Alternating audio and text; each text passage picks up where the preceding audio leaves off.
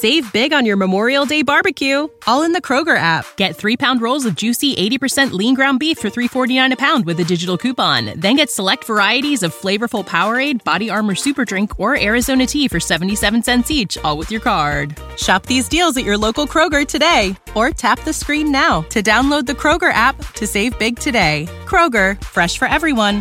Prices and product availability subject to change. Restrictions apply. See site for details.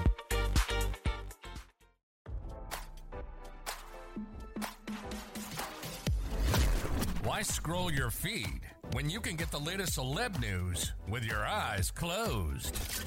Here's fresh intelligence first to start your day. Jimmy Carter battled with grief after the unfathomable loss of his beloved grandson Jeremy in the years before his own health issues, RadarOnline.com has learned. The 98-year-old former commander-in-chief and oldest living U.S. president will live out his final days at home with hospice care, where he will be surrounded by loved ones. His charity, the Carter Center, announced via Twitter on February 19. Carter's plans to spend his remaining time with family come 7 years after the shocking death of his grandson, Jeremy, who died suddenly after suffering a heart attack in front of his mother. She gave him CPR until paramedics came that fateful day. Jeremy was only 28, and the middle child of Jeff and Annette Carter. Jeff is the third of Jimmy and Rosalind Carter's 4 children. After being rushed to the hospital, Jeremy's heart sadly stopped a second time and doctors attempted to resuscitate him. A blog post shared by his brother Josh detailed how the medical staff tried for 10 minutes to save his life, but warned the family he would likely be severely brain damaged. "We told them to stop.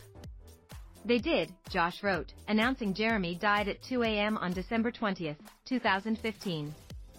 "I cried as hard as I ever had. I kept it together until the doctor said stop.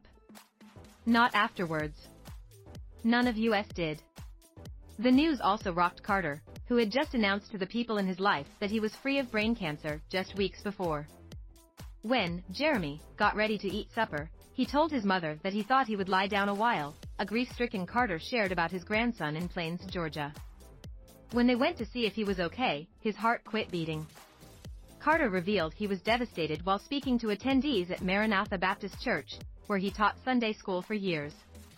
He described Jeremy as a wonderful young man who we loved very much. RadarOnline.com can reveal that a minister from the church praised Carter for taking the stand at such a vulnerable time, stating that he still managed to teach his class even though he was visibly shaken. Now, don't you feel smarter? For more fresh intelligence, visit RadarOnline.com and hit subscribe.